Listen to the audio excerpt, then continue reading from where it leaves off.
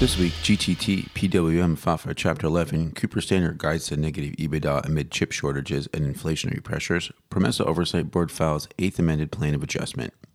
Hello and welcome to the Reorg Podcast, where we bring you the latest developments in high yield, distressed debt, and bankruptcy. I'm David Zupkis. Julian Boulan will be joining me for the week in review. We'll be taking a brief recess this week from our deep dive segment, but we'll be back next week with more in-depth content. It's Friday, November 5th.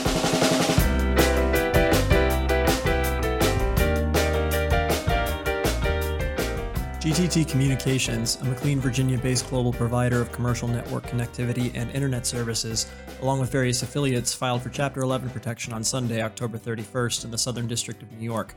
The company began soliciting votes on its prepackaged plan of reorganization on September 24th, and a voting tabulation filed October 31st shows that the two classes eligible to vote on the plan unanimously voted to accept it. The Chapter 11 filing was contemplated by a restructuring support agreement with holders of more than 84% in amount of the company's 2018 credit facility claims and more than 76% in amount of its senior notes claims. The RSA is also supported by certain of GTT's equity holders. The first aspect of the restructuring was the September 16th sale of the company's infrastructure division to I Squared Capital, the proceeds of which, according to the disclosure statement, were used to prepay approximately $1.67 billion in funded debt. The DS continues that additional infrastructure sale proceeds and the balance sheet deleveraging contemplated by the plan would reduce the company's approximately $2 billion of remaining funded debt to between $854 million and $929 million upon emergence, depending on the extent of any revolver draws. Under the plan, 2018 credit facility claims would receive 99.2% recoveries in the form of cash, take-back debt, and 88% of pre-dilution reorganized equity. Senior notes claims would receive the remaining 12% of pre-dilution reorganized equity, as well as the opportunity to participate in a $50 million rights offering. These equity allocations would be subject to dilution from a management incentive plan, as well as two classes of warrants to be issued to the notes claims and pre-petition equity holders.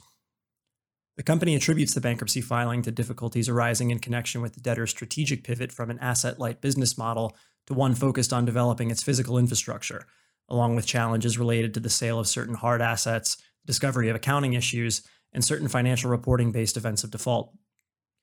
Judge Michael Wiles approved the GTT debtor's unopposed first-day relief at Wednesday's first-day hearing, including the proposed confirmation schedule for the debtor's prepackaged plan of reorganization, with minor scheduling modifications directed by the judge. A combined hearing on the plan and disclosure statement is scheduled to be held on December 15th, with objections due December 8th. The second-day hearing is scheduled for November 30th at 10 a.m. Eastern. PWM Property Management, which owns a 44-story commercial office tower located at 245 Park Avenue, New York City, and a 50-story commercial office tower at 181 West Madison Street in Chicago, filed for Chapter 11 protection on Sunday, October 31st in the District of Delaware. The debtors report approximately $2.5 billion in assets and $2.2 billion in liabilities as of September 30th.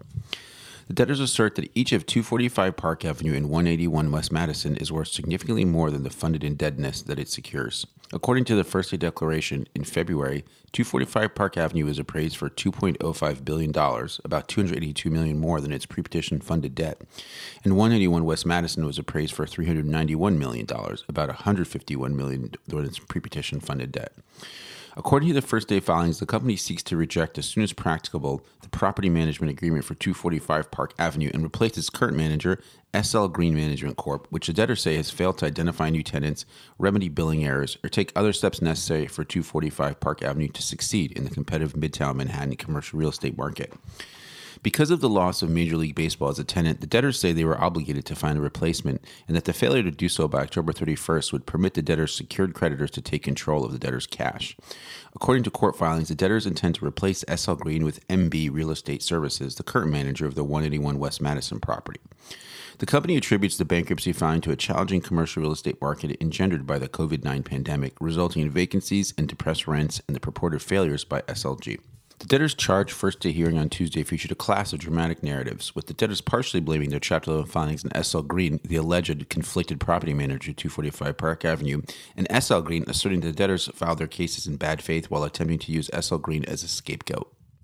This week, Reorg initiated coverage on Cooper Standard Automotive, a manufacturer of sealing, fuel and brake delivery, and fluid transfer systems to automotive original equipment manufacturers, or OEMs. The company has been negatively affected by the semiconductor shortage, which has resulted in significant production delays from key customers such as Ford Motor Company and General Motors, as well as a surge in the price of such commodities as rubber, steel, and aluminum and plastics. The company reported third quarter earnings on Wednesday, including adjusted EBITDA of negative $33.9 million in the third quarter, down from positive $64.1 million in the prior year period. The company also decreased its full-year adjusted EBITDA forecast to a range of negative $25 million to negative $10 million. On an earnings call Thursday morning, CEO Jeff Edwards and CFO John Banas described the challenging environment the company is facing. Edwards said the company is planning for the worst, but is optimistic that business conditions will improve when supply chain issues are resolved. He said Cooper Standard is taking aggressive actions to address the challenges imposed on the business and is targeting a recovery of more than $100 million from its customers, which includes delaying or reducing price concessions to OEMs, indexing commodity prices, and seeking adjustments related to labor costs and OEM schedule changes. Edwards added that the company wants to address its $250 million in 13% senior secured notes due 2024 as the notes become callable in mid-2022, which Edwards noted could be accomplished, among other avenues, by tapping the company's undrawn revolver or through a partial redemption. On Wednesday evening, the PROMESA Oversight Board filed its 8th amended plan of adjustment in accordance with the deadline imposed by Judge Laura Taylor Swain at the November 1st pretrial conference this week. The plan amends the prior version of the plan to conform with Act 53, which authorizes the issuance of the new general obligation bonds contemplated under the plan. The plan also removes any contemplated pension reductions related to the monthly benefit modification and other changes to the treatment of the active and retired employee retirement benefit claims pursuant to Act 53. Additionally, as noted by counsel at the pretrial conference, certain other modifications have been made to reflect resolutions with plan objectives that do not impact the economics of the restructuring. During a Monday pretrial hearing in the Puerto Rico Title III cases, Judge Laura Swain presided over a number of evidentiary and discovery disputes in connection with the parties' preparation for the confirmation trial on the PROMESA Oversight Board's plan of adjustment. The judge also heard a handful of other matters, including the Oversight Board's proposal pertaining to the dissemination of information regarding Act 53 to retirees. Martin Bienenstock of Proskauer Rose for the Oversight Board said that while Act 53 has very clear express language that authorizes the new debt if the monthly benefit reduction is stricken, the statute contains additional language that creates some uncertainty as to whether the law also includes pension freezes and cost of living adjustment in its mandate for zero pension cuts. If so, Bienenstock said that there's a risk that the debt authorization might not be triggered by a plan that maintains the freezes and eliminates COLAs, and that the validity of the debt could be therefore subject to future challenges. As a result, the Oversight Board requested that Judge Swain make specific determinations about the law at confirmation and would be disseminating specific notice disclosures to those parties affected, primarily retirees.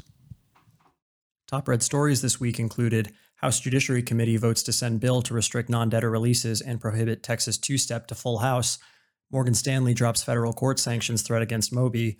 Honeywell seeks dismissal of narco asbestos trust litigation over evergreen funding obligations. Mallinckrodt confirmation hearing turns from valuation to voting issues as ad hoc Acthar Group scuffles with UCC on witnesses. Now here's Jim from Houston with the week ahead. Well, good morning all, and greetings from the Gulf Coast, where it's a brutal 70 degrees. What's ahead this week? November 8th, confirmation hearing in Puerto Rico, Acthar admin claims hearing in Mallinckrodt, and earnings from National Cinemedia and AMC. November 9th, earnings from Party City and ADT, and the confirmation in Puerto Rico continues. November 10th, and again with the PR confirmation, venue hearing in LTL Management, and earnings from AerCap and Pyxis. November 11th, California Resources reports earnings, as does Azul. And November 12th, a DS hearing in Philippine Airlines and earnings from Spectrum Brands. And that's it from me. Back to New York. Thank you again for listening to this Reorg Weekly Review. Find all our podcasts on the Reorg.com webinars and podcast page, as well as Spotify, iTunes, SoundCloud, and Amazon. Hope your families are healthy and safe. Have a great weekend and see you next Friday.